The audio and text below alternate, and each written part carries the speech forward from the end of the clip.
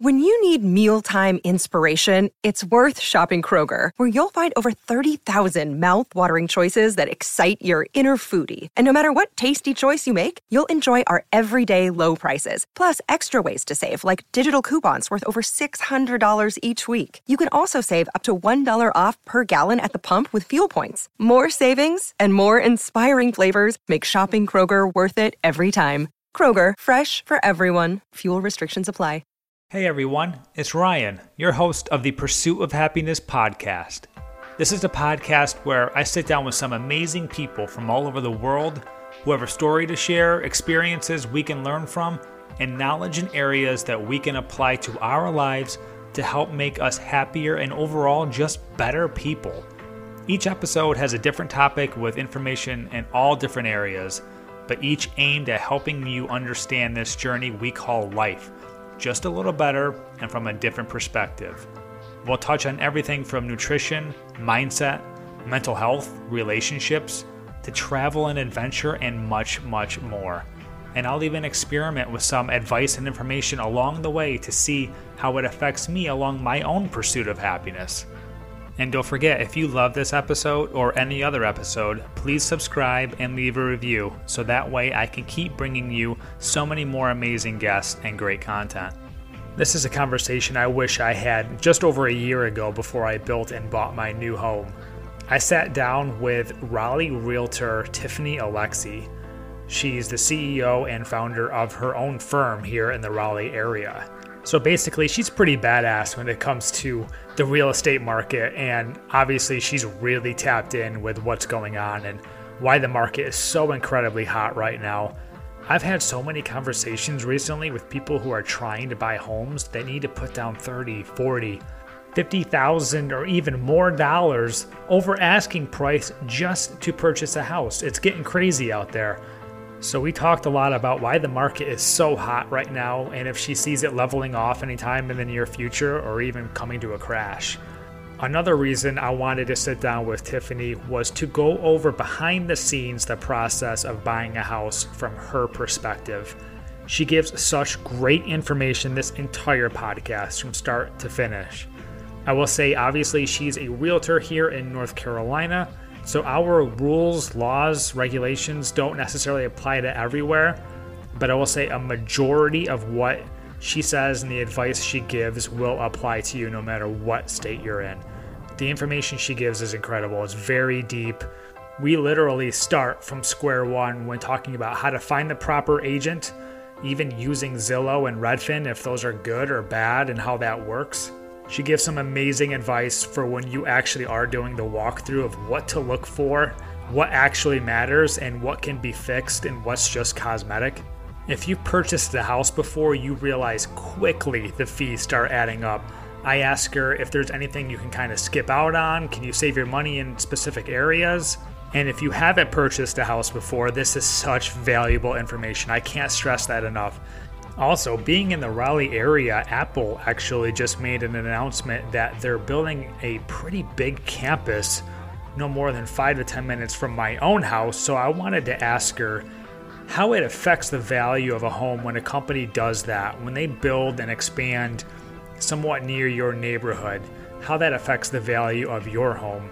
Overall, I'm pretty happy that Apple's coming to the area, and so are many other people, but I'm actually curious to see how it affects the traffic in this area as well.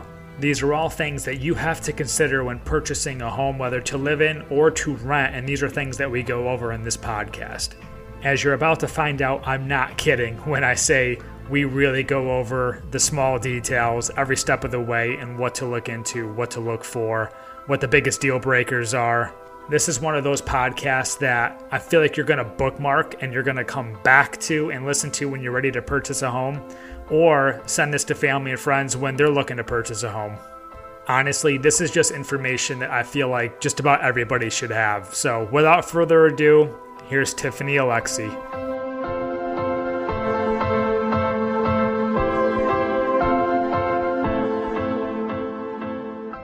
So Tiffany, how are things going for you? They're good. I'm just trying to stay afloat. And they good or great? Honestly, they good or great? Because the market is great. Yeah, I can't complain. Yeah, that is so awesome. Um, yeah, when I wanted to kind of dive deeper into the whole housing market and buying houses, you were one of the first people I thought of. Maybe it's just because you're flaunting your new Tesla. I don't know. Those cars are still pretty cool, but yeah, there's just so much going on with the market and buying homes. Like I know a lot of people have been saying, like, even like in my work meetings and whatnot, like, have you seen the housing market? It's almost like talking about the weather anymore. And it's not about the weather. Now it's about the housing market, Yeah. how people are just going crazy and putting in like crazy amounts of money, like over like asking price. And, but yeah, so I wanted to talk to an expert about this rather than just assume anything or read something that you don't know if it's true or not. So, thanks again for joining the podcast. You're going to shed some light on this, and we're going to go through the whole buying process of buying a house too, which I did last year. So I probably could have used this a year ago, but it's something that people can listen to for the first time and or come back and listen to again when they're going through the process. So, Awesome. first and foremost, you are here in this area. Are you in? Is it Apex? So my office is in Cary, but I live in Raleigh. Okay. Well, so for the people who don't know, I'm also in the Raleigh-Durham area, and this area is booming.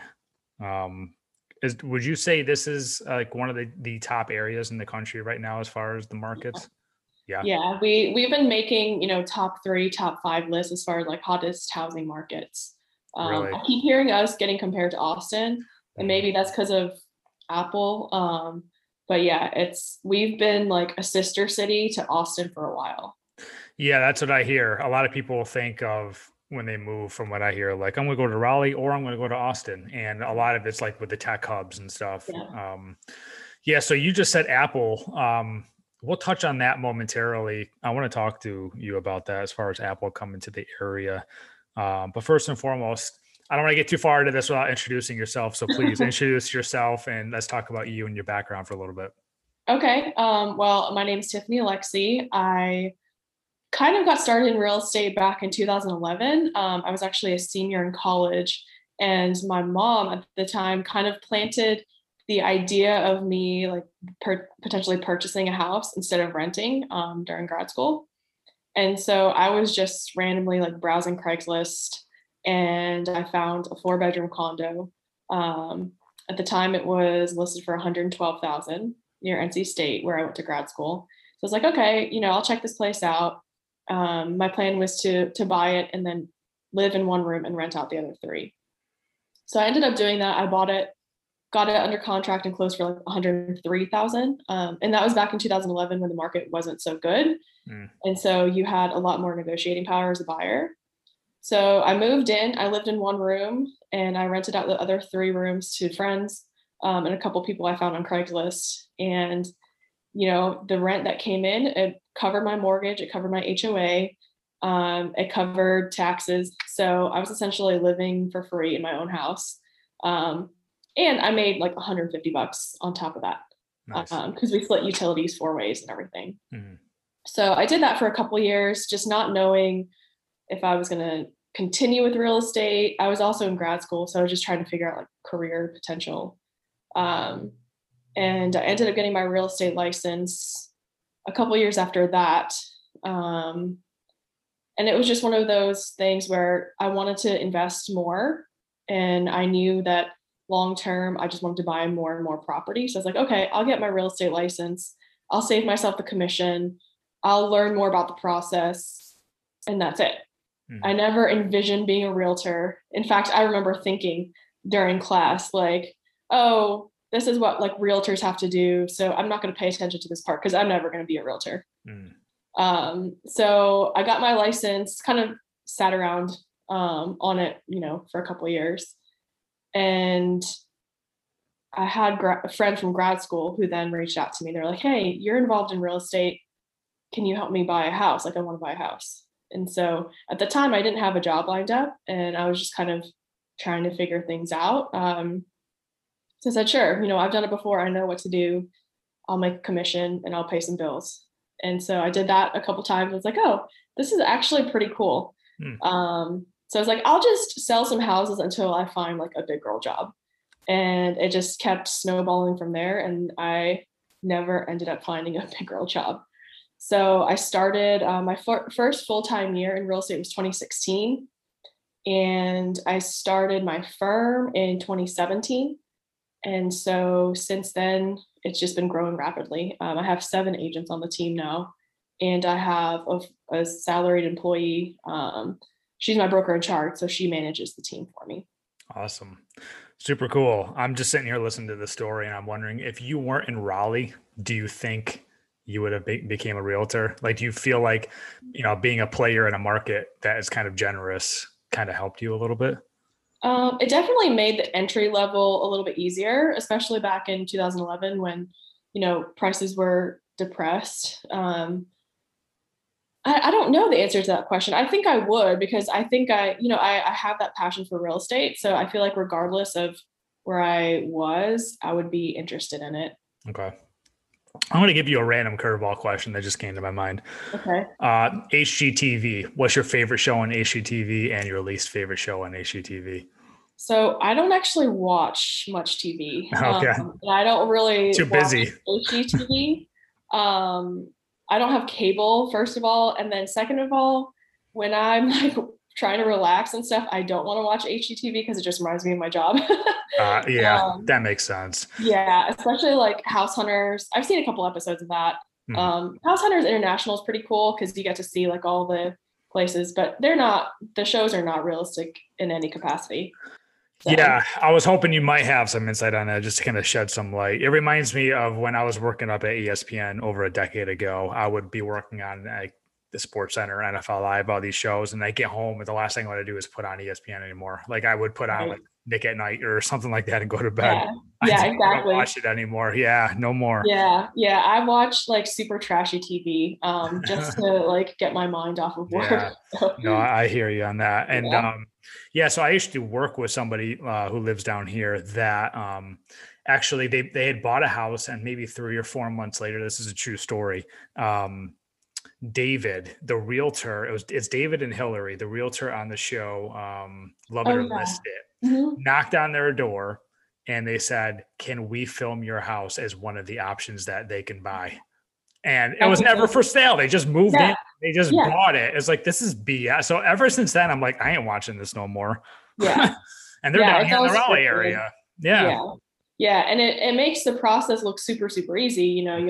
You find a house, you narrow it down, and then you buy it all within like a 30-minute, little TV show, when in reality, the process is much longer than that. Yeah, much, much longer. So that's actually one of my first questions to you is, okay, so let's kind of get into this. So for somebody who's looking to purchase a home, about how far in advance would you recommend them to actually start studying and browsing and perhaps going to visit some properties? So the first thing they need to do is get pre-approved by a lender. And that's typically good for about 90 days.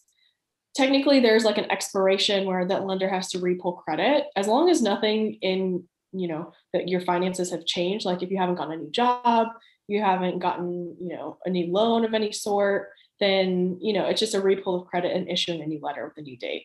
But typically those are good for 90 days. And the closing process, once you're under contract on a home, it's about 30 to 45 days. So in all reality, I would say, you want to start looking probably 4 to 5 months out from when you need to move. And in this market, it wouldn't be bad to start looking a little bit longer than that. So maybe when you're 6 or 7 months out, just because you're going to have to put in most likely more than one offer before you actually get a house. Unless you're just rolling in dough, I guess, right? Yeah, unless you just kill it, knock it out of the park on the first one. But I don't see that happening very often. So for somebody who's looking to buy a house now, and they're like, "Hey, listen, this property is really nice. I have a decent job, but there's no way this house is worth that much."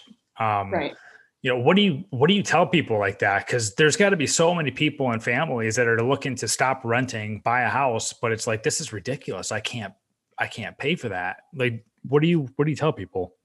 Yeah, I mean, pretty much in this market, you have to pay regardless of appraisal to have a chance of getting the house. So, there's different addendums that I have access to. So now on every offer, I pretty much always include the appraisal addendum. And it basically says my buyer is willing to pay the contract price regardless of what this house appraises for. Wow. So they're having to cover the difference. And at that point, they're relying on me to pull comps and look at, okay, what do I think this will appraise for? And they're definitely not keeping up, especially because buyers now are going 30, 40, 50,000 over asking. The appraisals are not keeping up. So they're just expecting to just bring the extra to closing. So let's talk about that for a second. So just to kind of break down some of the basics. So if I'm buying a house and I get it appraised, and it's for a certain amount, but I put in for 50 grand over, what happens with the 50 grand over? I literally have to bring that to the table on closing day? Yeah. So the lender is going to be basing the loan on the appraisal value. So if you're putting 20% down, it's going to be 20% of that appraisal value plus the additional delta between what it appraised for and then what you're actually under contract for. Okay. So you literally have to just bring that extra money to closing.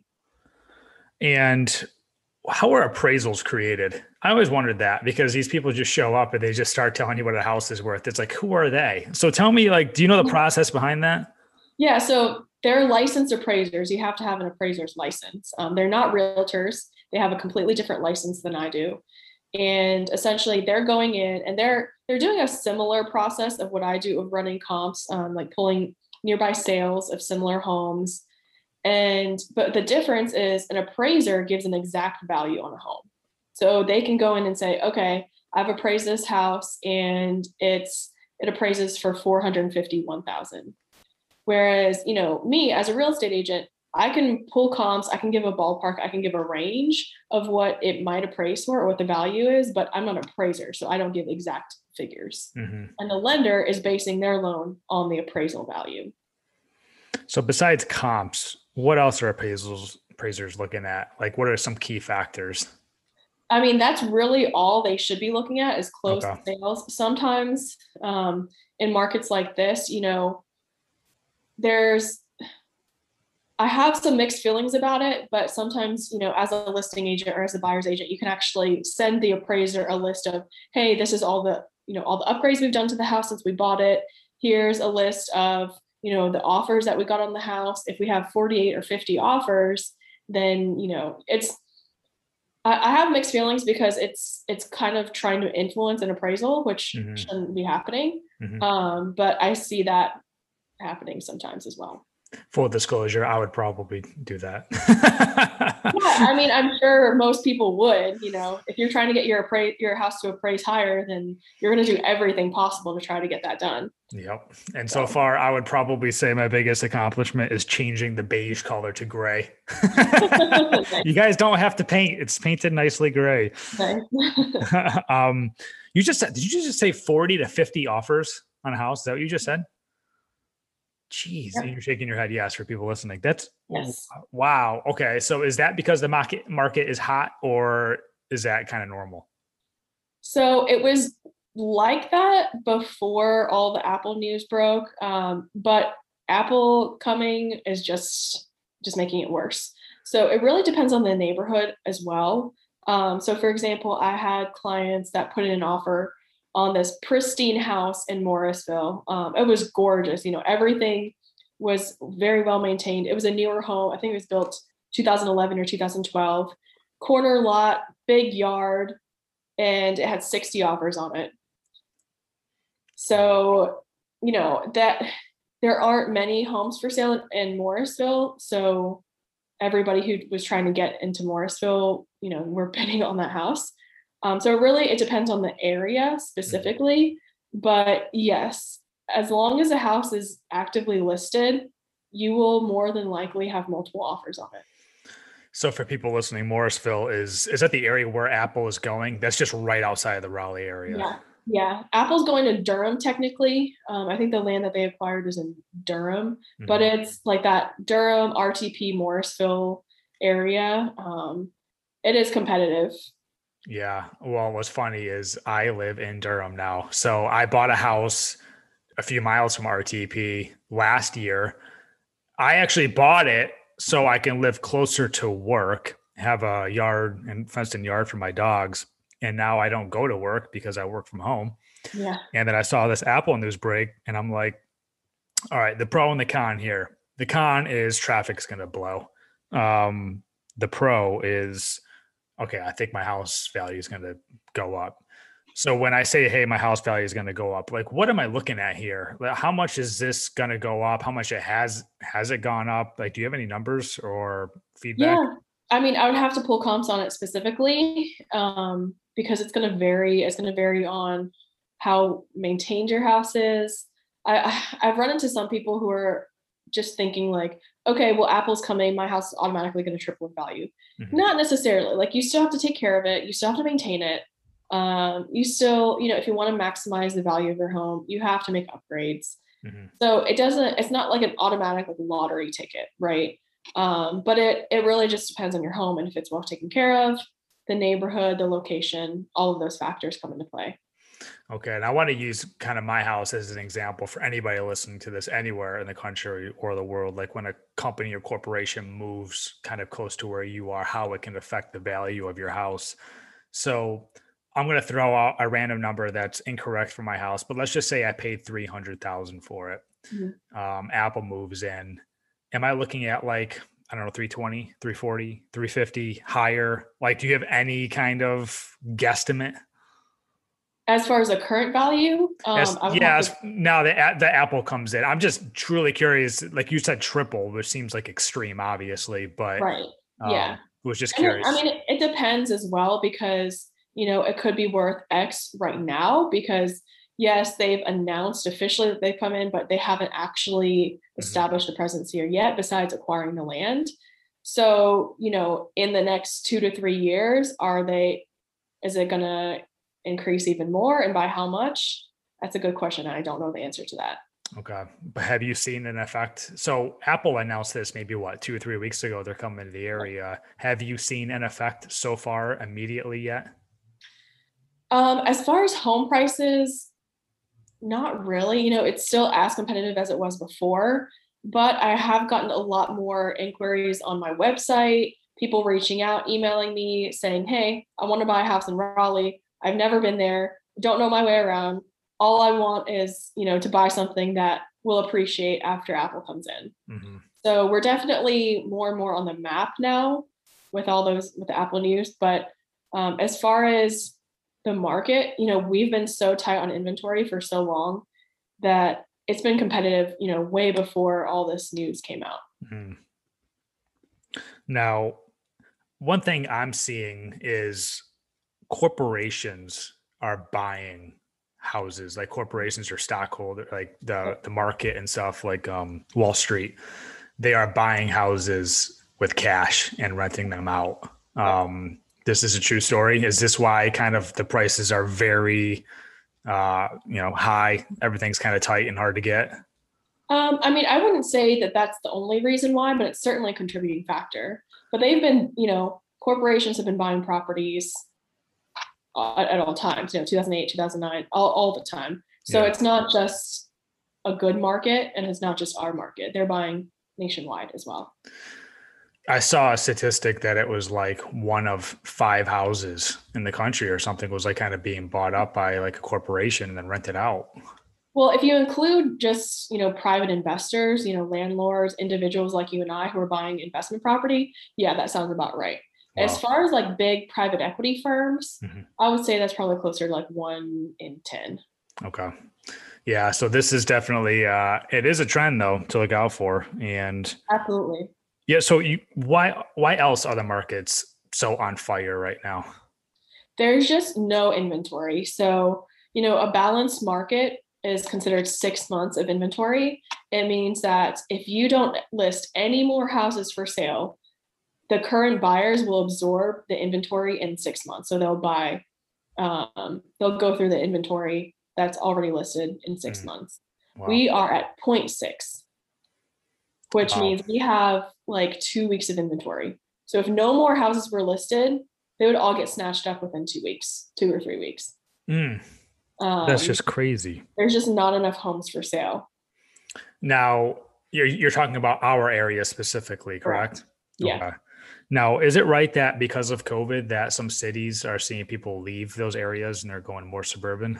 I've definitely heard that. I've heard, especially like the higher cost of living areas where you have a lot of workers, like tech workers that, they don't necessarily need to come into the office, or maybe Mhm. it's they're working from home for the next year, or potentially forever.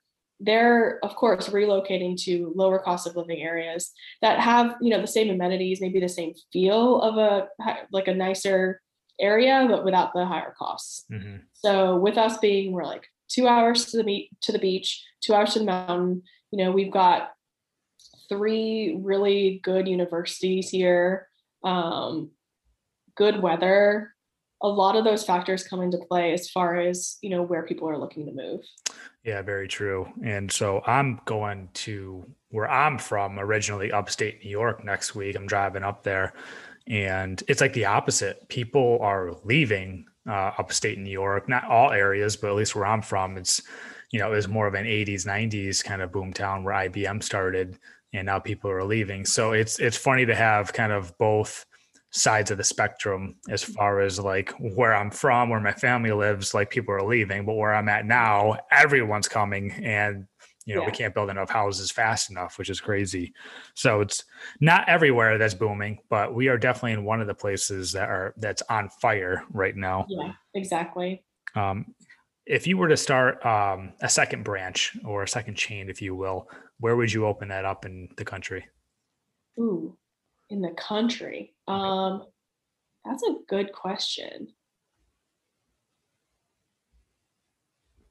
I would have to think about that. That wasn't on the outline. Yeah, it wasn't. I mean, I have like personal preferences. I don't know. I really am partial to the East Coast. Okay. So I would say, either like Florida or New York. Okay. Um, I don't know. I would try to target people because we have a lot of people who do move here from New York. Mhm. And so it makes sense to have, a presence somewhere where they already have that path kind of carved out. Okay. And I'm sure there's people probably listening to this right now that are like, okay, they keep talking about the market being on fire, but when can I get in? When's it going to slow down? Do you have any indicators of when the market may slow down at all? I wish I had a crystal ball. I know, right? I have no idea. And honestly, it's been a seller's market really ever since I started selling here. So back in 2015, I think I sold my first house in 2015. And I remember it was multiple offers. Um, and granted, people weren't going 50,000 over asking price back then, but it was still very competitive. So it's been competitive since then. Um, and I wish I knew, it's last year I was thinking, okay, now with COVID, everything's locking down. This is it. We're going to have a slowdown in the housing market. Like, Mhm. and I genuinely believe that. I sold a bunch of things. I had some investment properties and I liquidated them quickly because I was like, well, if this is it, I need cash to sit on. Mhm. And then it bounced back within a month or two. I think once the panic subsided, Yeah. last year was crazy. Last March, April, May, June, I was working like a dog. Mm. So it just shows, I don't know anything as far as forecasting. I'm sure you're not the only one. But everything as far as like the market goes and economy, everything's cyclical and we're all trying to kind of guess I know we're getting off track here as far as buying a house, but I'm curious in this stuff. What would be like the thing to bring the market down? Is there, I mean, obviously you can't guess a pandemic, but is there like a key factor that you guys keep an eye on? I mean, I would say if interest rates go up, it'll decrease borrowing power, and it'll make it less accessible for a lot of people. So it may weed out more buyers and maybe lead to a more balanced market. But it would have to be a pretty significant increase Okay. for that to happen. And I they're so low right now. I feel like they can only go up from here anyway, Yeah. but it just depends on if they go up, and if so, by how much. So you brought up interest rates. Well, this will allow us to kind of get back on track as far as the process of buying a house. So, what are the interest rates like right now, and how are interest rates decided? So right now, I mean, it depends on your personal credit, right? So right now, I'm seeing anywhere from like 2.75 to about 3.5. Most people are around like the 2.75 to 3.25 mark, and that's on primary residences. So typically on investment properties, it's going to be a little bit higher. Usually, it's about like 1 percentage point higher than that. Okay. Okay. I haven't gotten an investment property loan in a while, so I haven't had a firsthand look at one in a while. I've been selling mostly primaries right now, so that's what I'm seeing. And it's last year when they were 3 to 4%, that was still insanely, insanely good. They Mhm. were at historic lows. So I feel like they can't really go much lower. It's just a matter of how long do they stay this low. Mhm. And where do they come from? Like, where do these interest rates? Who controls that? How does that work? So, I mean, you've got the macroeconomic factors that come into play. So it's all about like the supply and demand of credit. And then you also have the individual factors. So it's going to be your credit history, um, your personal credit, your credit score, how much you're putting down, the type of loan you're getting. So there's a lot of different factors that influence interest rates. Okay. So it's one of those, the pros and the cons. The con is you're going to be paying like well over appraisal. I guess the pro is the interest rate is on your side. Exactly. Um, what do you think outweighs the other in that situation? Um, it's tough. It's for me, like I'm super into like personal finance and investing. And so for me to if I were buying in this market to pay over appraisal, I know a lot of people are doing it out of desperation just to find someplace, but it's not right. Like it shouldn't be this way. Mm, And so it's kind of every time that's having to happen, it's like a red flag going off in my brain. Um, that you're overpaying, and if it's a situation where you have to find a house and you have no other options, then that's what you have to do. mhm. But for people who are investing in properties, who are kind of looking but don't really need to buy, it's tough. It's tough to make that call to overspend like that on a house.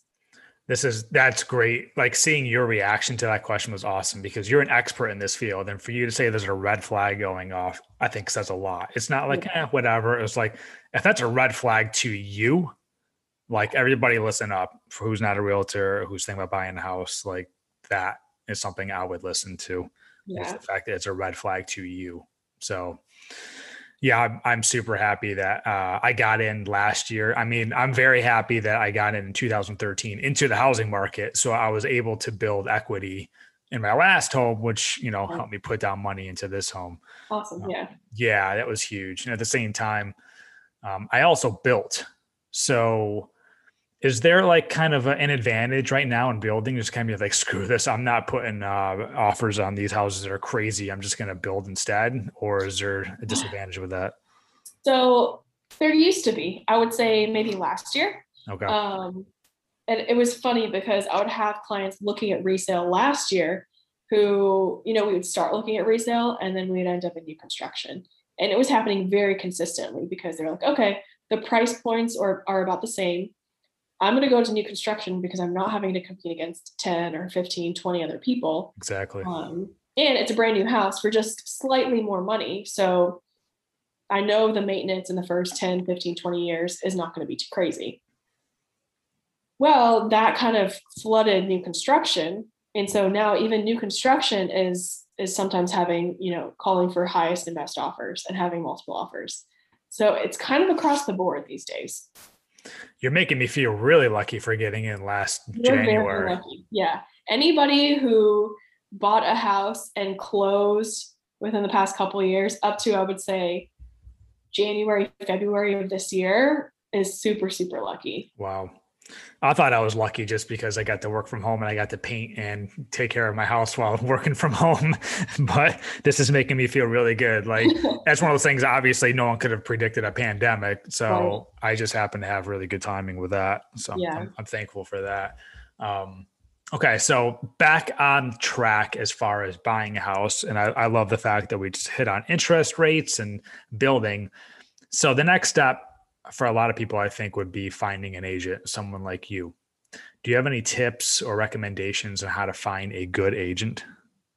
So I would say number one is ask for recommendations from your friends and family, people that you know who have bought or sold houses in the past, and ask them who they use and if they would recommend them. That's pretty much I mean, your key to finding a good professional realtor. You can do Google searches. You can search until the cows come home, but you truly don't know how good they will be and how well will represent you unless you have some sort of proof from somebody. So So what makes a good agent? that's a really good question. So, I mean, in my mind, it's someone who will advocate for you, who will point out potential flaws in the property, who will be honest and ethical, someone who's not afraid to tell you like it is. Mm-hmm. So, when you're buying a house and you're going to be living in it, and potentially maybe it's your dream home, maybe it's your next home, maybe it's your first home, you're going into that house with rose colored glasses on. You're looking at, oh my gosh, like, is this where I'm going to bring my kids home? Is this, where I'm going to get married? And you're not, you're not looking at the house objectively. It's more about the emotions of it. Mm-hmm. And so that's great. I mean, it's an amazing feeling. I've felt it before as well, but you need a professional there to guide you, being like, hey, did you see this crack over the doorway? Did you notice how these floors are sloping? Did you notice that there's a leak in this corner? Things that, you're not going to see within a 30-minute walkthrough of a house, especially when you're kind of off in fantasy land dreaming about your life in that house already. So you need an agent that will be there with you and will not be afraid to point out those issues. And it's funny because I tell my clients when I first start working with them, I'm like, I'm not trying to be a negative Nancy. Believe me, I'm in sales. I want you to buy a house. Like I only get paid if you buy a house, Mm-hmm. but I take my career very seriously, and I don't want you to buy a house that you'll later regret, Mm-hmm. because that reflects poorly on me as an agent. So I will make sure that you're buying the house that you truly want to buy, and not just because it's something pretty that you like. Right. And how can you not want that from an agent? Because if you're going to be spending a few $100,000 on something in a place where you're going to live and possibly your family, Right. like I want that person to find every single thing wrong with the Right. house before I buy it. Yeah. I mean, and granted, real estate agents are not home inspectors, right? So definitely still get a home inspection, still get all the inspections that are recommended. But at the same time, an experienced agent is going to know what to watch out for before you even put money on the line. Mm-hmm.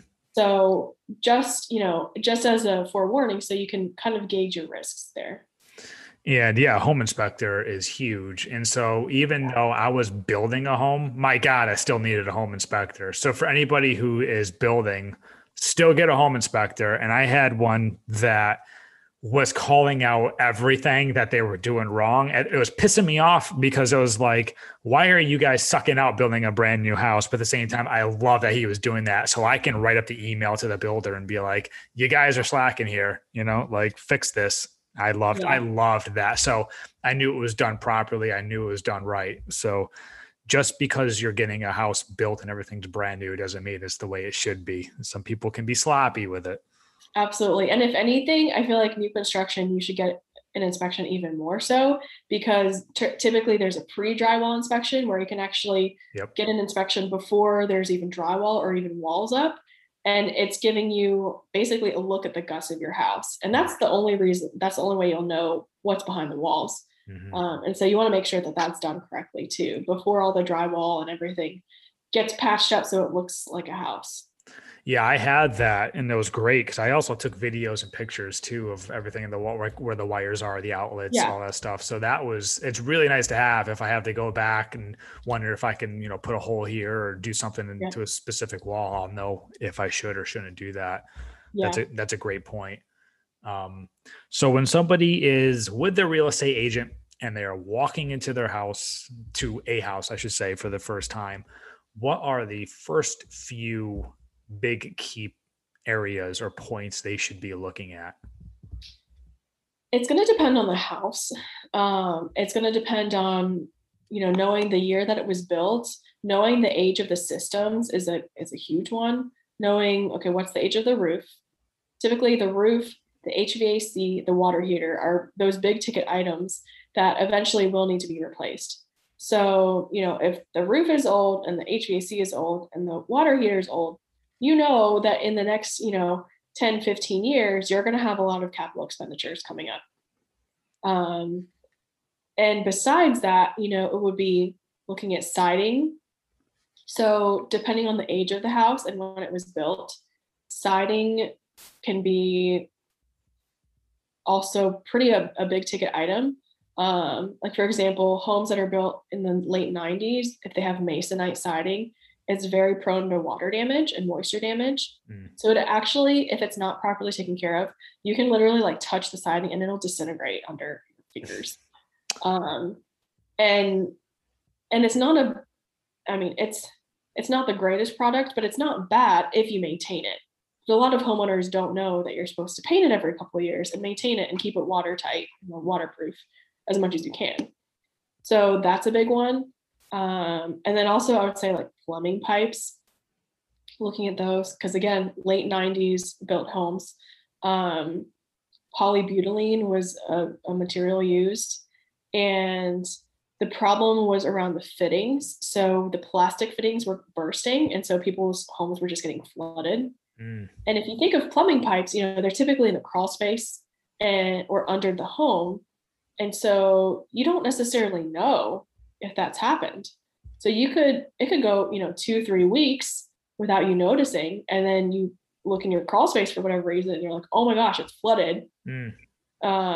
So, keeping that in mind, looking at the materials that the house is made of and being aware of the risks of that will help you. It'll go a long way. Yeah, this is great information. Now, I know you said like roofs, like how old, what do you consider an old roof? So it really depends. Typically, the lifespan is about 25 to 30 years on the longer end. So if you've got a roof that's about, I would say anything 10 years old or newer, I wouldn't worry about so much. But it also depends on, the location. So are there trees overhanging the roof? Are the gutters dirty? Do they have a lot of debris? Have they, because you can soft wash a roof as well to get all the algae off. Mm. It's just a matter of like, a 10-year-old roof that's been well taken care of will have a longer lifespan than a 10-year-old roof that has leaves all over it and, has a lot of moisture under that's been collecting. So it really just depends on who's been taking care of it. Okay. And living down here in the South, we obviously run our air conditioning quite a bit. What is an old HVAC? How old would you consider old? I would say probably similar to roofs, so like 10 to 15 years. Okay. I would be looking at, once you're in that range, I would be putting money aside every month and just start saving for a new unit. Wow. Okay. Yeah, that's great advice, because I'm basically trying to give people a mental checklist when they walk into a house to actually write these things down and get to know what's old, what's okay, what to look for. Yeah. And in North Carolina, they're disclosures of a property. So if they've been filled out, which it depends on if if the owner has lived there or not. Sometimes if it's an investment property, they'll just say, don't know. But if they've been filled out, obviously, if someone's put a new roof on their house within a couple of years, they're going to be marketing that. They're going to be saying, hey, roof a couple of years old. Mm-hmm. And that might help you, run your numbers as far as, okay, how much do I offer? You might be a little bit more comfortable offering more on a house that has a newer roof versus one that has a roof that will need to be replaced in the next couple of years. Okay. And so for somebody looking to buy a house and or sell a house, what brings the most value? Like what can I do today to increase the value of my house tomorrow? So kitchen and bathrooms are still like kind of the top as far as remodeling and getting those updated. Neutral colors. So if you have a house with pink and purple and red and green rooms, getting that repainted in neutral, gray, beige, even white, it goes a long way. So that brings value, the paint color. I mean, I know it's a hell of a lot easier on the paint, but that actually brings value. Yeah, I mean, so it's all about marketing and aesthetics. So you want a buyer to walk in and fall in love with their home, with your home, and picture themselves there. So if you've got your bedroom is red and another bedroom is pink and another bedroom is green, and that's not necessarily a color scheme that they would pick, they're going to feel like, oh, I'm just looking at someone else's house. They're not going to picture themselves there. So that's why staging is also really important, because you want it to be welcoming and inviting. For the same reason, I tell my sellers, don't put up any personal pictures. Like take all your personal items down, because I've had buyers, they'll say to me when we walk into a house, they're like, oh, it feels weird. Like, do you ever feel weird? Like you're just like creeping around someone else's house? I'm like, yeah, I mean, that's No, my of course. job, basically. Yeah. So yeah, I mean, those are some things to do that will make your home just stand out to anybody and they can walk in and envision themselves there. Okay. Because when I do watch shows like House Hunters and whatnot, the first thing you hear people bitch about is like walking in like, oh, this is ugly color, which I get. But at the same time, to me, it's almost like, well, if you like the house, you can paint the room. That's how I see it. That's very true. And I try to remind buyers of that, but it's still, a lot of people don't have that vision. They can't vision, the room a different color, as simple as it may seem. And it's for that reason that a lot of new construction, they have, the renderings and the floor plans and everything to make it look like what it would in real life, because people in general just can't envision things. And that's where being a graphic artist comes in handy. Yeah. I can envision stuff, so it doesn't really bother me as much. And at the very least, a lot of times what I end up doing is actually taking photos and changing the color in Photoshop if I really envision something. Or I do that. Yeah, I do that if I'm going to like hang something on the wall to make sure it's the right size. I like the way it looks, and go ahead and do it. Yeah, so kind of maybe, I don't know, a little too much, but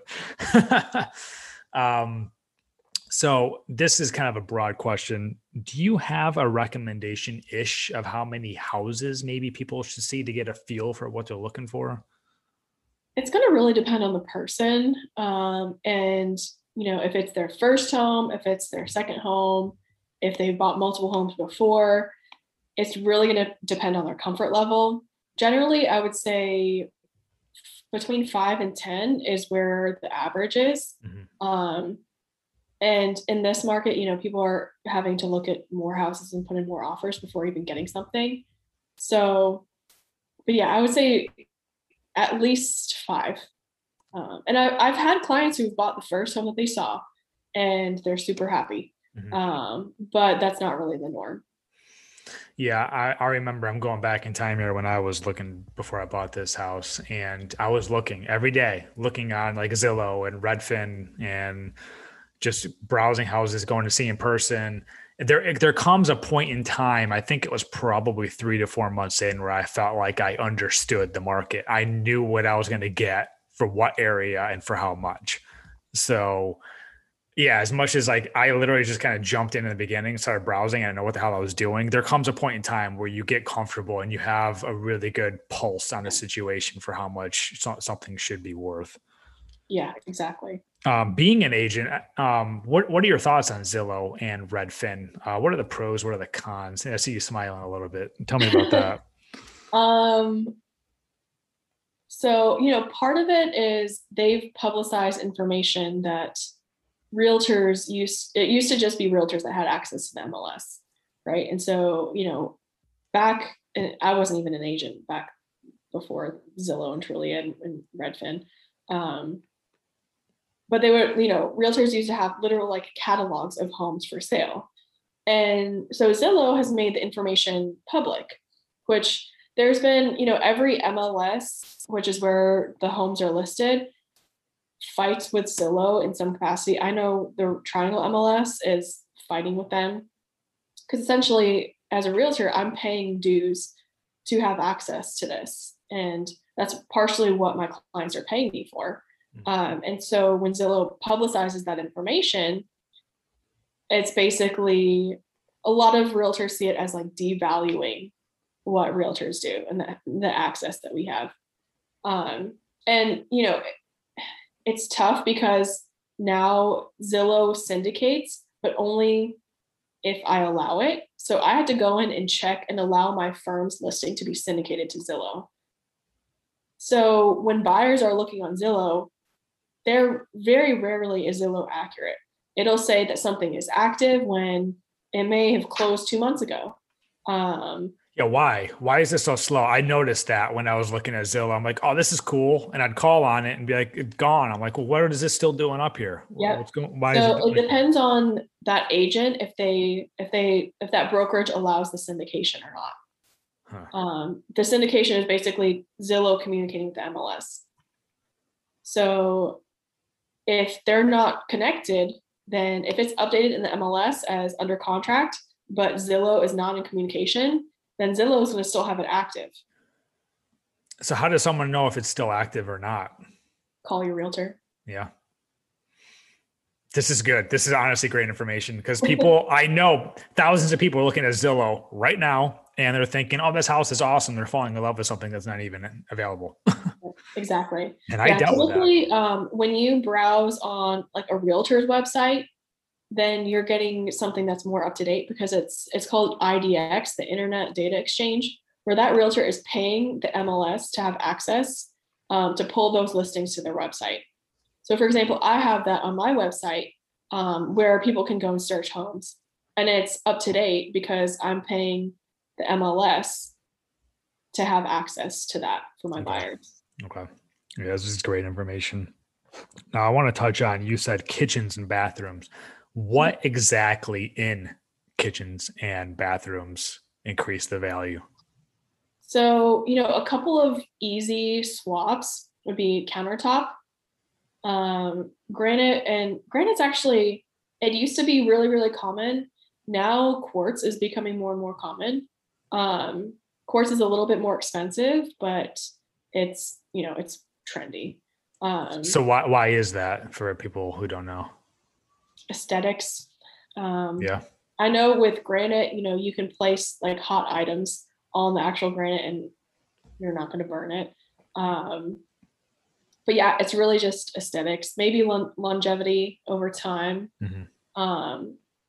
But yeah, that backsplash, that's a pretty easy way to kind of dress up or accent your kitchen. Mm-hmm.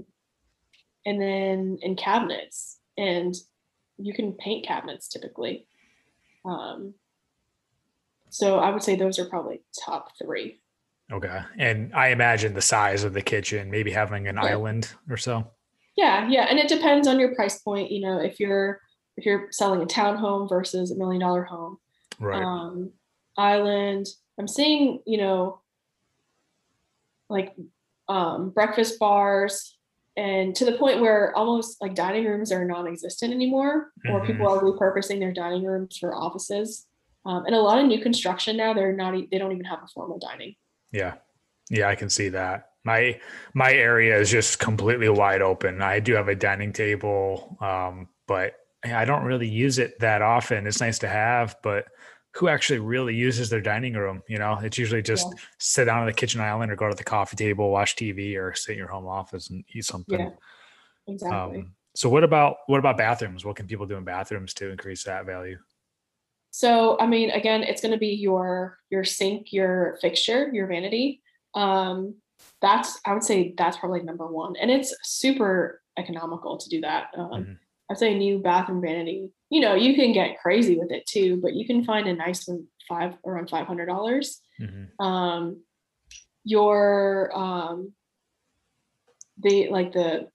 it called? The handles, your finishes, if they're like old brass, updating those to maybe a brushed nickel or something a little bit more modern. That's an easy way. The shower or bathtub, it's funny because it depends on, again, like the age of your home. But a lot of homes that were built in, the 80s or 90s, they have that like square tile. Or if it's just like that fiberglass insert, and it yellows over time and they get like grimy looking. So actually what I have some sellers do is they can refinish it. Like you can have someone come and reglaze it. And they're essentially in a way like painting it. It's like paint and lacquer. It takes a day or two and your house gets like really fumey, but it makes it look like a brand new bathtub or shower. And it's just like paint. And it's, the last time I got that done was a couple of years ago, but I want to say it was like $700, $800. So it's much cheaper than putting in like a brand new tub or shower. Now, does a pool increase the value of a home? It can. I would say even more now, because, people are working from home. They're looking for like their oasis. It's not something like I wouldn't necessarily put in a pool just to increase the value of the home, but it certainly does add value. I've seen anywhere from like 15 to 20,000. Wow. Okay. Yeah. Now I put in a fence. What about a fence? Does that increase the value? It's one of those things where I wouldn't necessarily do that just to add value. A lot of things, are personal preference, but it would definitely add value to your marketing if you were to sell it. So you could add that as like, fenced in yard. But, whether I would just put in a fence just to increase the value of my home. Yeah. Necessarily. Yeah. Because I paid, I think about $3,500, $4,000 for it. Just kind of wondering, when I sell it, will I get that back? Was it worth putting that in there? Obviously, it was worth it for me for my daily life. I wouldn't have done it, but yeah, exactly. I was just curious. Yeah. Yeah. A lot of improvements in general, you won't get like a 1-for-1 return on. Like maybe you'll get 80 cents on the dollar. But in general, kitchen, bathrooms, like flooring, it depends on what it looked like before, right? But those are kind of the bigger things. Let's just say I'm looking to make an upgrade to sell my house. I know we're going back and forth between buying and selling, which I think is fine. Let's say I'm looking to make an upgrade to sell my house. Like, what is something that people do that is just completely worthless that they think they're doing is like, oh, this is going to make a big difference?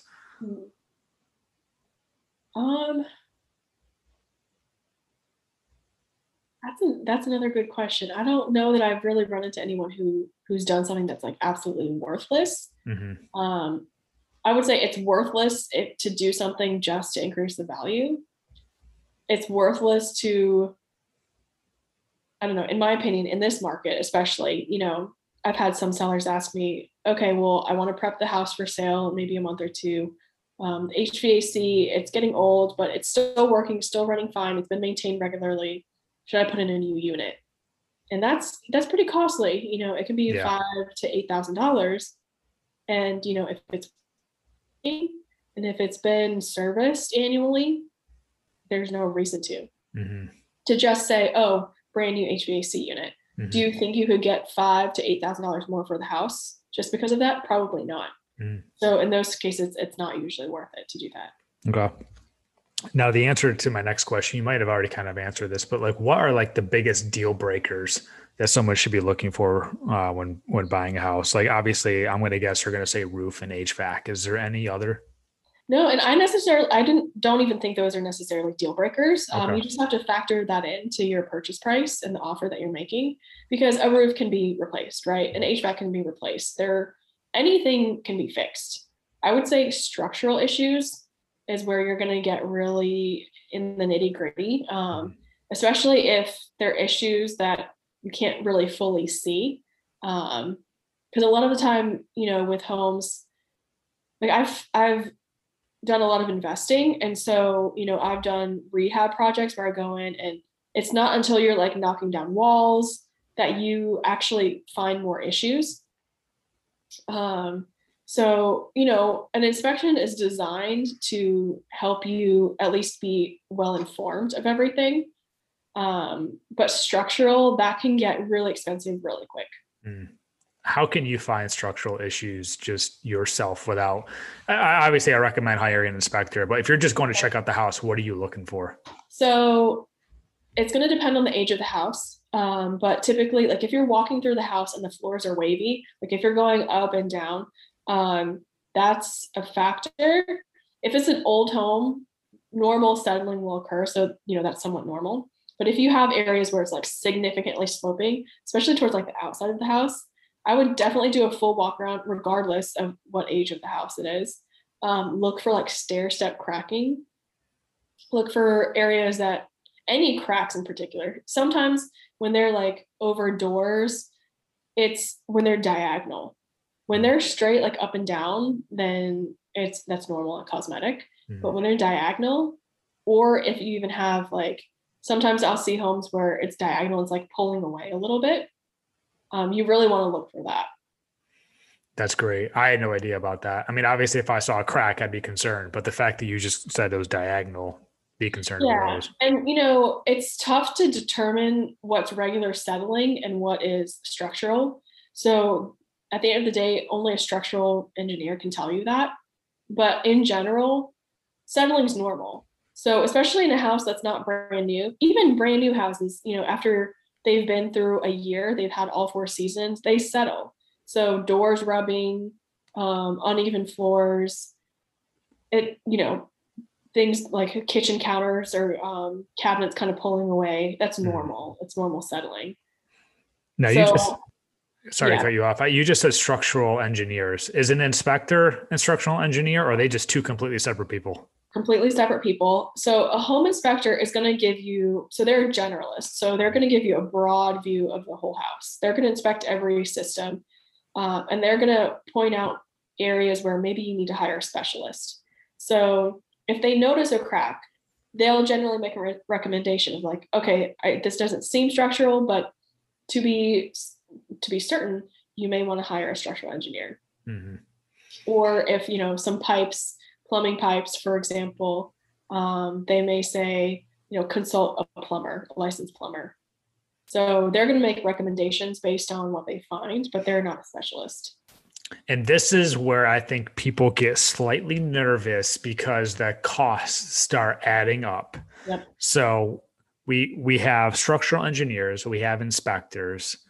I'm going to also put in the radon test. Yep. It just starts adding up real fast. Yeah. So people listening to this, do you recommend all of that 10 times out of 10? Or is there a way anybody can be like, listen, like you can probably get away with not doing that and save the money? So 100% home inspection, just general home inspection, radon and pest. With pest inspection, if it's new construction, you may not need it depending on if the new construction, if they're pre-treating already, and if they offer like a 1-year warranty on that. So you may not need that right away, but for sure, home inspection, radon, and honestly pest just to be safe, because you just never know. Mm-hmm. From the home inspection, you'll get a lot more information on if you need to hire any specialists, if you need to hire a structural engineer or a plumber or an electrician. That is what's going to tell you, how far you need to take it. Mm-hmm. So you do recommend the radon then? Oh, 100%. Yeah. 100%. Every 100%. Time, every location, 100%. Everywhere? 100%. Yes. Because radon's located like in the earth, and you can't smell it. You can't see it. You can't detect it really. And it causes lung cancer. So it's one of those things. You can have 2 houses in the same neighborhood. They can be right next to each other. You can have one that has high radon, and then you can have another that has normal levels. So you just never know. Especially if you're going to be living there, especially if anyone's going to be living there or spending a significant amount of time there, it's definitely worth it. All right. That's great feedback. So if I were to get my radon tested, which I did before I bought this house, would I ever need to do it again, or once you're clear, you're good to go? Once you're clear, you should be good to go. If it's been a significant amount of time, I would say it's $100, $125, for the peace of mind. Mm-hmm. But typically once you have it done, like it's fine. unless it comes in over. So the EPA like action level is 4 picocuries per liter. So if it's 4 or less, then you don't have to get anything done. If it comes in higher than that, then you want to get a mitigation system installed. Okay. So that's one thing. Like if you had the test and it came in high, and you got a mitigation system installed, you definitely want to retest and make sure that the mitigation system is doing what it's supposed to. And then at that point, I would retest every maybe a couple of years just to make sure the mitigation system is still working and still functioning. And if I'm buying a house with a radon level that's higher, correct me if I'm wrong, but would the seller have to pay for that? It's all up to negotiations. Yeah. Typically in new construction, so I would look at that. If you're buying new construction, it may be in a new construction contract. Their contracts may spell out specifically, if you detect high radon, then they will pay for it. I've seen that before. In the typical like standard offer to purchase, it's negotiable. Okay. And so now we're moving along here in the chain of buying a home. So what are some of the biggest mistakes that people have made that you have seen when purchasing a house? Biggest mistakes. Honestly, besides a lot of what we've already covered. Is there like any regrets that people may have? Like they just skip something or they move too fast through something, or is there anything from your experience? Not that I know, not that anybody has made me aware of. Okay. Yeah. Really it's going to be appraisals, Okay. inspections. Okay. I've had clients who get the home inspected and then they back out because the inspector either reveals something that they can't get over, or we just weren't able to work it out with the seller. But typically it's more of like an emotional freak out versus, because everything can be fixed, right? But I've had buyers back out when they're like, oh, I can't handle this. I don't like, even if it's fixed, like I don't want this house anymore. Mm-hmm. So maybe some buyer's remorse. Okay. In this market, especially because if you see a house that you somewhat like, you have to jump on it basically immediately. So you don't really have time to think. And that's where the months and months of research come into play, because if you see a house, you'll know if you kind of like it or not. Exactly. If it's your first house, you're like, maybe not. Yeah. Let's talk about backing out actually. So at what point can you back out without penalty? And then when do the penalties start to add up? So you can back out really anytime before closing, but there's always going to be a penalty. So in North Carolina, there's kind of 2 phases. There's due diligence and there's earnest money. So when you go under contract on a house, you essentially put up the due diligence deposit and the earnest money deposit. Due diligence, it pays for essentially the seller to take it off the market for the first 2-3 weeks for you to do your inspections, survey, appraisal. Basically, the day that your due diligence expires, you should be 100% certain that you're going to move forward with the purchase. So due diligence is kind of like me going in the store and say, listen, I'm going to pay you a little bit of money just to take this off the shelf, right? Is that basically what I'm doing? Yeah. Okay. Except of course now it's not a little bit of money. It's exactly like 20, 30, 50,000 in due diligence. Wow. And this money, when you go to closing, it gets credited back to you. So it's not like it's an extra deposit. It's only if you back out during that period that the seller keeps the money. It's essentially like liquidated damages. So, and you can back out for any reason. It doesn't have to be inspection related. You don't even have to give a reason. You can just say, hey, change my mind. But in this market, when it's $30,000, $40,000 or $50,000, most buyers aren't backing out. They're just kind of dealing with the consequences. Yeah, as a seller, I'd almost be like, please, somebody back out. I'll take that money. I'll sell my house tomorrow. Back on the market and you get 50 grand in your pocket. So, Jesus, that'd be pretty great. Okay. And you said earnest money. So what's the definition of that? So earnest money comes into play after that. It's not as important as due diligence to sellers because it's held in escrow. So it's held by typically the closing attorney. And it gets applied to your purchase. But it's just one of those, once you're past the due diligence period, let's say you go into the earnest money period, let's say something happens with your loan and you can't close for whatever reason, or you've done the due diligence, but then your job doesn't go through or something happens, you can still back out. You're not on the hook. Like, you're not forced to buy the house, but at that point you would lose due diligence and earnest money. How much is earnest money usually? Right now, I see it as less than due diligence. It's funny because they've kind of flipped over the years. It used to be due diligence. I've done like $500 due diligence before. Of course, this is a long time ago. And earnest money used to be a little bit higher because it's held in escrow, so it's a little bit safer. Now it's flipped. So you see super, super high due diligence. And I've even won some offers with, super high due diligence and no earnest money, because that's basically, it's going all to the seller immediately. But in general, I would say 5 or 10,000 is a decent amount. Who decides that cost? It's up to the buyer. Okay. This is really good information. I'm literally taking notes on this.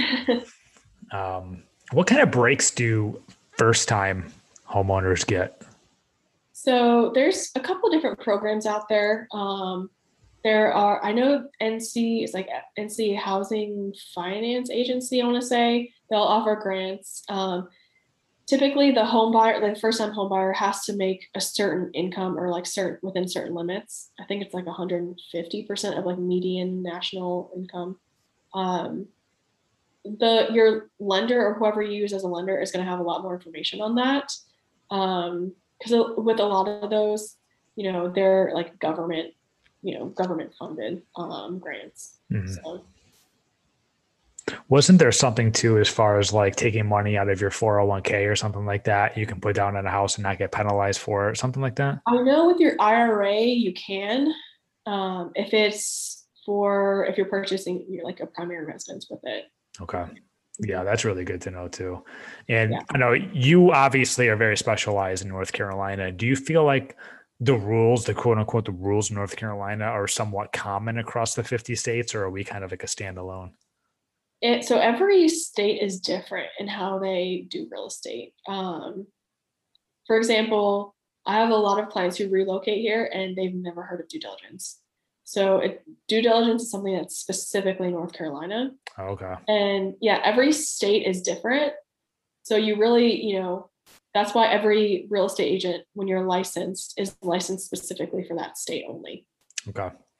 Yeah, that makes a lot of sense. The great thing is like a lot of your advice and information just, it plays a part in all 50 states, everything you said about talk about the house and stuff. Yeah. So I really want to know this after watching like Property Brothers and, buying a couple homes myself. So I'm ready to put the offer in, right? What are you doing? What is your process after I say, let's do it? Here's my offer. What is your process behind the scenes? So the first thing is I reach out to the listing agent and find out, hey, how many offers do you have if they're able to disclose? Does your seller have any preferred terms? So for example, in this market, you've got a lot of sellers that they've listed the house and maybe they haven't found another house yet and they don't want to be homeless. So they can't close in 30 days. Maybe they want a longer closing. Maybe they want a 60-day closing, or maybe they want to close in 30 days, but then rent back for another 30 days. And so those are things that it depends on the listing agent. Sometimes a listing agent will have that in the notes to help any buyers agents writing up an offer, just saying, hey, we request a rent back from such and such period. And I try to do that as a listing agent. But sometimes they don't. So sometimes you have to call them specifically to find out. Sometimes they want a shorter closing. So you just never know. Sometimes they want to keep certain things in the house. Personal property. Maybe they want to keep their fridge and the washer and dryer. So that's my first call is to the listing agent. Now, if it's a super popular property, a lot of listing agents, it's either a call, text, email. I'll reach out anyway. Do you see the listing agent as almost like your rival, your competition, or is it your comrade in this situation? So I do not ever look at a listing agent as my rival. It's a misconception. It's just me then. No, it's very common. And a lot of agents think that way. They think, oh, we're going to fight this out. I'm like, no, you both are working for the same common goal. Their seller wants to sell, your buyer wants to buy. Mm-hmm. So it makes the transaction so much better when people are just civil with each other and treat it, yes, emotions are involved, typically, especially when a listing or when the owner's been there for a long time. It's a very emotional process for everybody, but it's important to keep in mind it is also business. And especially agents, when they get their emotions involved, it just doesn't make sense to me. Transactions are so much better when you just have two professional agents and they're working together to get this closed. Because that's, I mean, I want to get it closed. I'm sure that other agent wants to get it closed. We both want to get paid. So there's no like rivalry. But I've been in some situations where you work with nasty agents and it's just one of those things. It just comes with the territory. And like, I'm just thinking, like, I know when I made an offer, it's like, I really hope my agent is behind closed doors, battling for me and fighting for me and standing up for what I believe in. So I'm always curious. Yeah. Yeah. I mean, and there's a difference between, being rude to the listing agent and protecting your client, right? Like I'll always protect my client, especially any personal financial info. You want to make sure that the buyer's agent is working in your best interest. So not disclosing any information to the listing agent that you want kept private. At the same time, you don't necessarily need to treat the listing agent as if they're your enemy. So it's kind of a fine line. So why is it, maybe I'm wrong here, why is it that the person who put the bid on the house cannot be involved in those meetings? You mean the buyer? Yeah. Like, what's to say they can't be involved? Okay. I mean, well, I don't know. Cause a lot of times, like when I've put my offers on both of my houses, like they're like, okay, I'll come back to you and let you know. Like, why can't I be involved in like that conversation or the debate between you? So, okay. I think I understand. If I just wanted to hear the conversation that you and the listener. Yeah. So, I mean, a lot of it is to protect you. So, because there's a lot of different nuances that like you may not know, oh, I shouldn't say this, that it may ruin your negotiating power. And you just may spit something out and you just don't know. So it's mostly to protect the client. And, I tend to be, I don't know, probably a little bit too nice, a little bit too naive, but there are agents out there who will steal your clients. And so part of it is protecting your clients' contact information until you're at closing, even after closing. Okay. Because they'll reach out to your client and try to take them. So it's partially that and partially just protecting your client. Okay.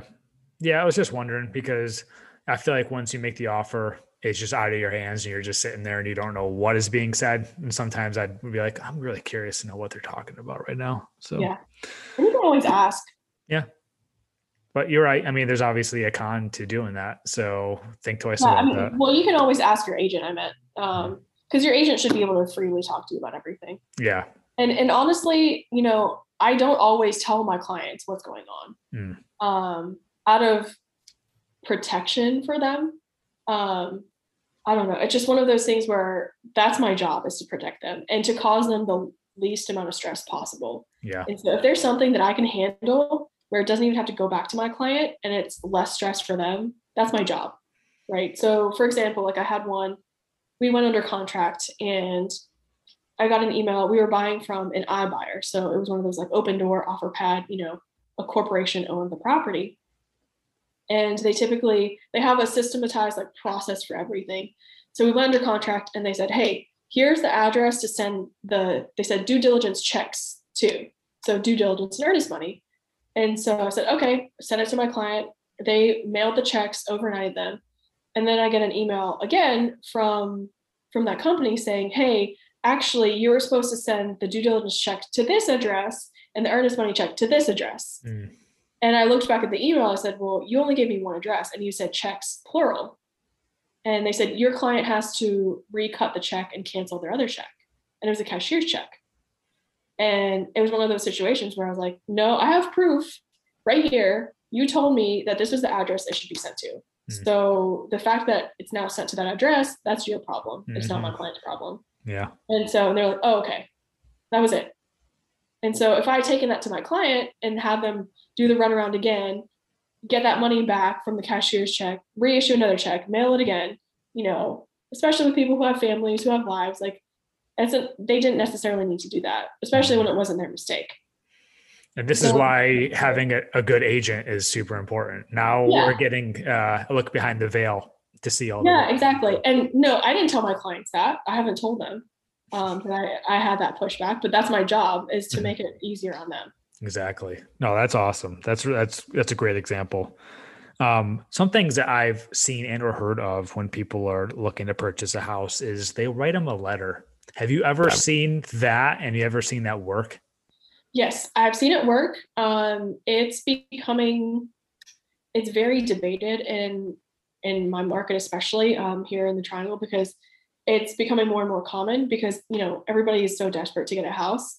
So they will write a letter, and it does. I mean, it tugs at your heartstrings. Like, I had a flip last year that I sold, and I had an offer from a private equity firm for 10,000 more than I was asking.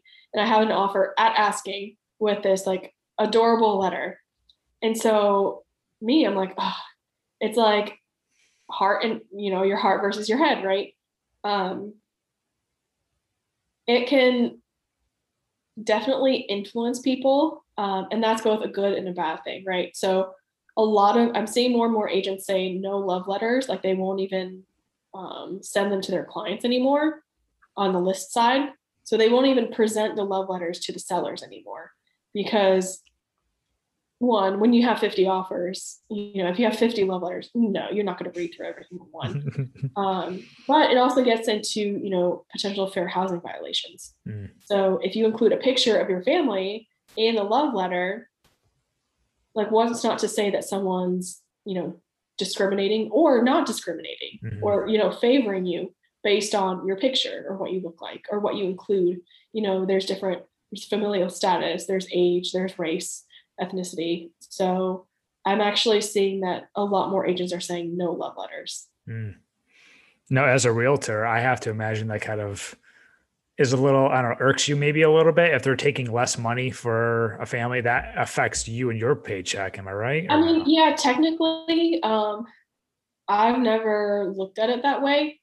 If I'm making a sale, I'm making a sale. Like, I want my clients to do what's best for them, because in the end, that's only going to make them happier with me.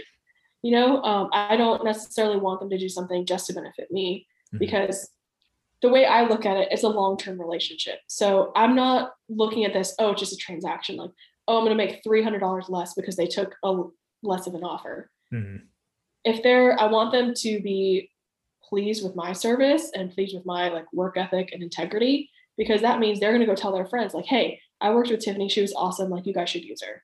That's worth way more to me than $300 or $400 because of a lower commission. Okay. Because one thing I guess I'm kind of thinking of in my head is like in the world of athletics and sports, how like when a player takes less, his agent gets less, and then all the players are like, what the heck, you were supposed to set the market here with a better, salary, and you kind of screwed everyone else over. So does accepting lower, does that actually kind of hurt the comps in the neighborhood too? Yeah, it can. And it really depends on how much lower. If you're still talking significantly over asking, then it's probably not going to make much of a difference. I've seen some where, a couple of years ago, I had a client who had a listing and his neighbor sold for way, way less than he should have because he got really desperate. I think he got into some financial issues and he just needed to sell fast. And so he took basically the first offer that he got. And he hadn't even, I don't think he listed it publicly. He just went with, an investor. And of course, the other neighbors were pissed because they're like, well, dude, you just ruined, the values of our home. So part of it, like an appraiser may take that into account too, is like different motivations, if that's public information. But I wouldn't worry if it's like a one-off, you can usually tell. I wouldn't worry about it too much unless it's, the entire neighborhood, but that would be setting the price. Okay. Yeah, I was just curious about that.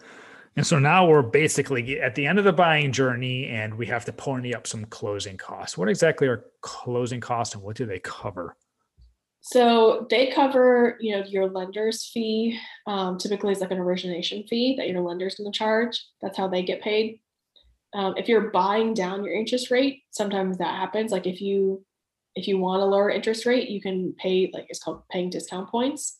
And it's typically a percentage of the loan amount. So you can buy down the interest rate. And if you plan to be in the house long term, it might be favorable, but that's something you pay up front. You can pay for upfront PMI. So it depends, because PMI is usually over the life of the loan.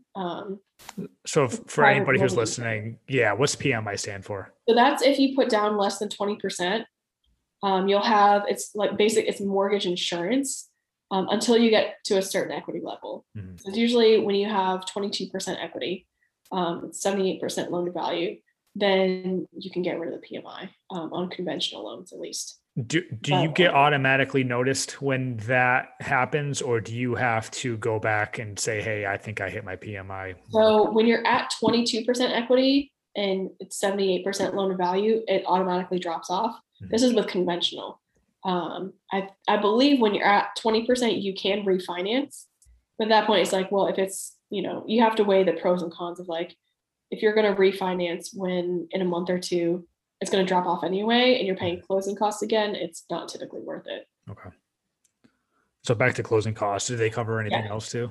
Your attorney's fees. So whatever the closing attorney is charging to handle the transaction, it'll be prorated taxes for the year based on what day you close.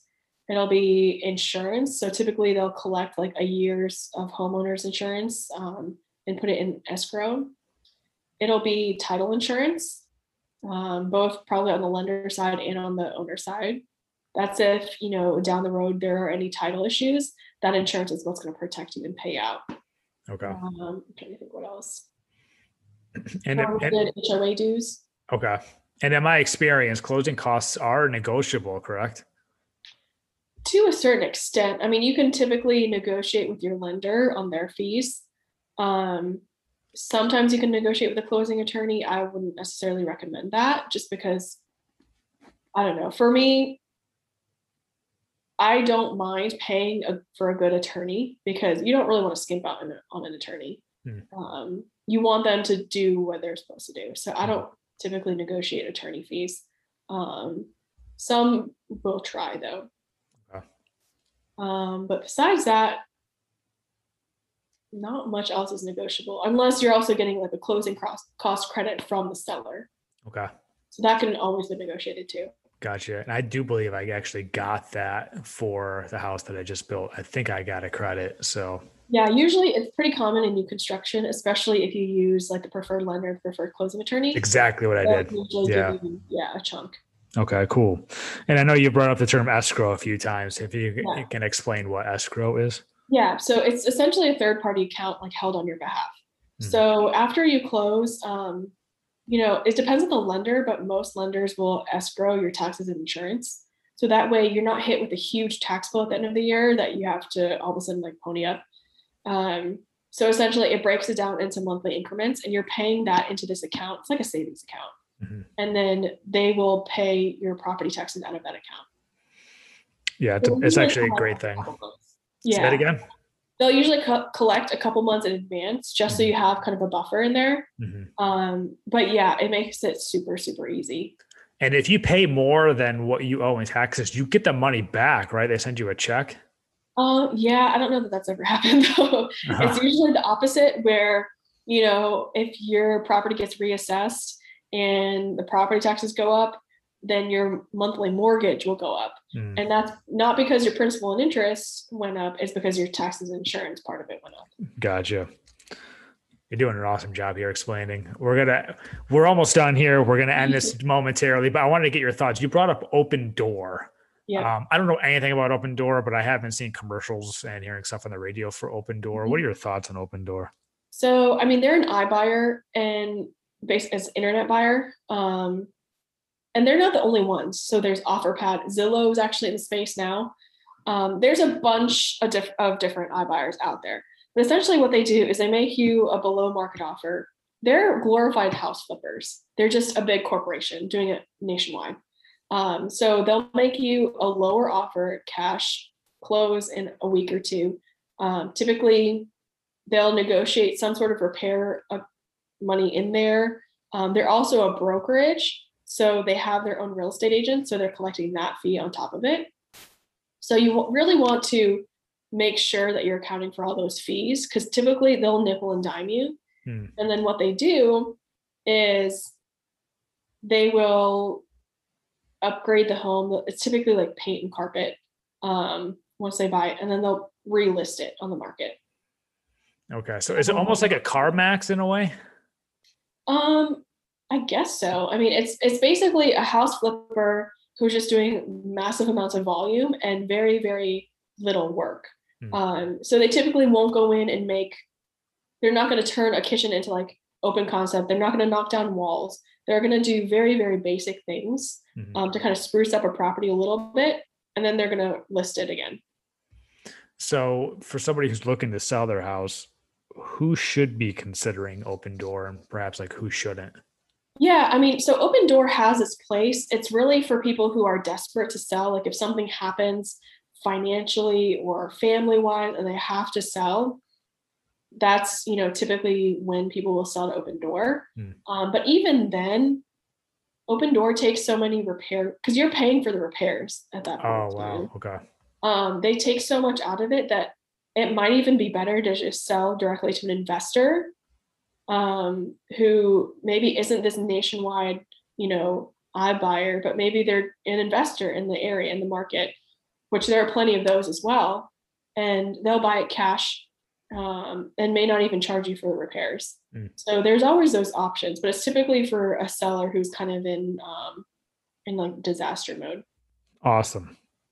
Well, Tiffany, I feel like you've answered like more than my fair share of questions.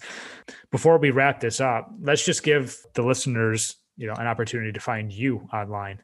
Yeah, I would say I probably hang out the most on Instagram, and my Instagram handle is just tiffany.alexy. Okay. And yeah, you're obviously an expert in this area. I'm super happy that I had you on. You shed so much good light on this situation. And like I said, I've bought 2 houses. I learned a lot today, and you brought a lot back to me, which is huge. So like I said, at some point in the future, when I look to buy another home, who knows when that's going to be, like I will listen to this again, and I'll have, I have a platform to remember exactly the whole process, what I should look for, a checklist of things I should be looking for. So awesome. Thank you. Thank you so much for joining the podcast. I appreciate it so much. And everybody, please check her out. She's got all the answers, and you got a cool Tesla too. I don't know about that. Well, it sounded like you did today. So thank you. Awesome. Thank you so much. And enjoy Apple coming to the area. I'm sure that's going to be amazing for you. So Yep. Yeah. Thank you so much. Awesome. Thanks so much. And you can find me on the Pursuit of Happiness podcast.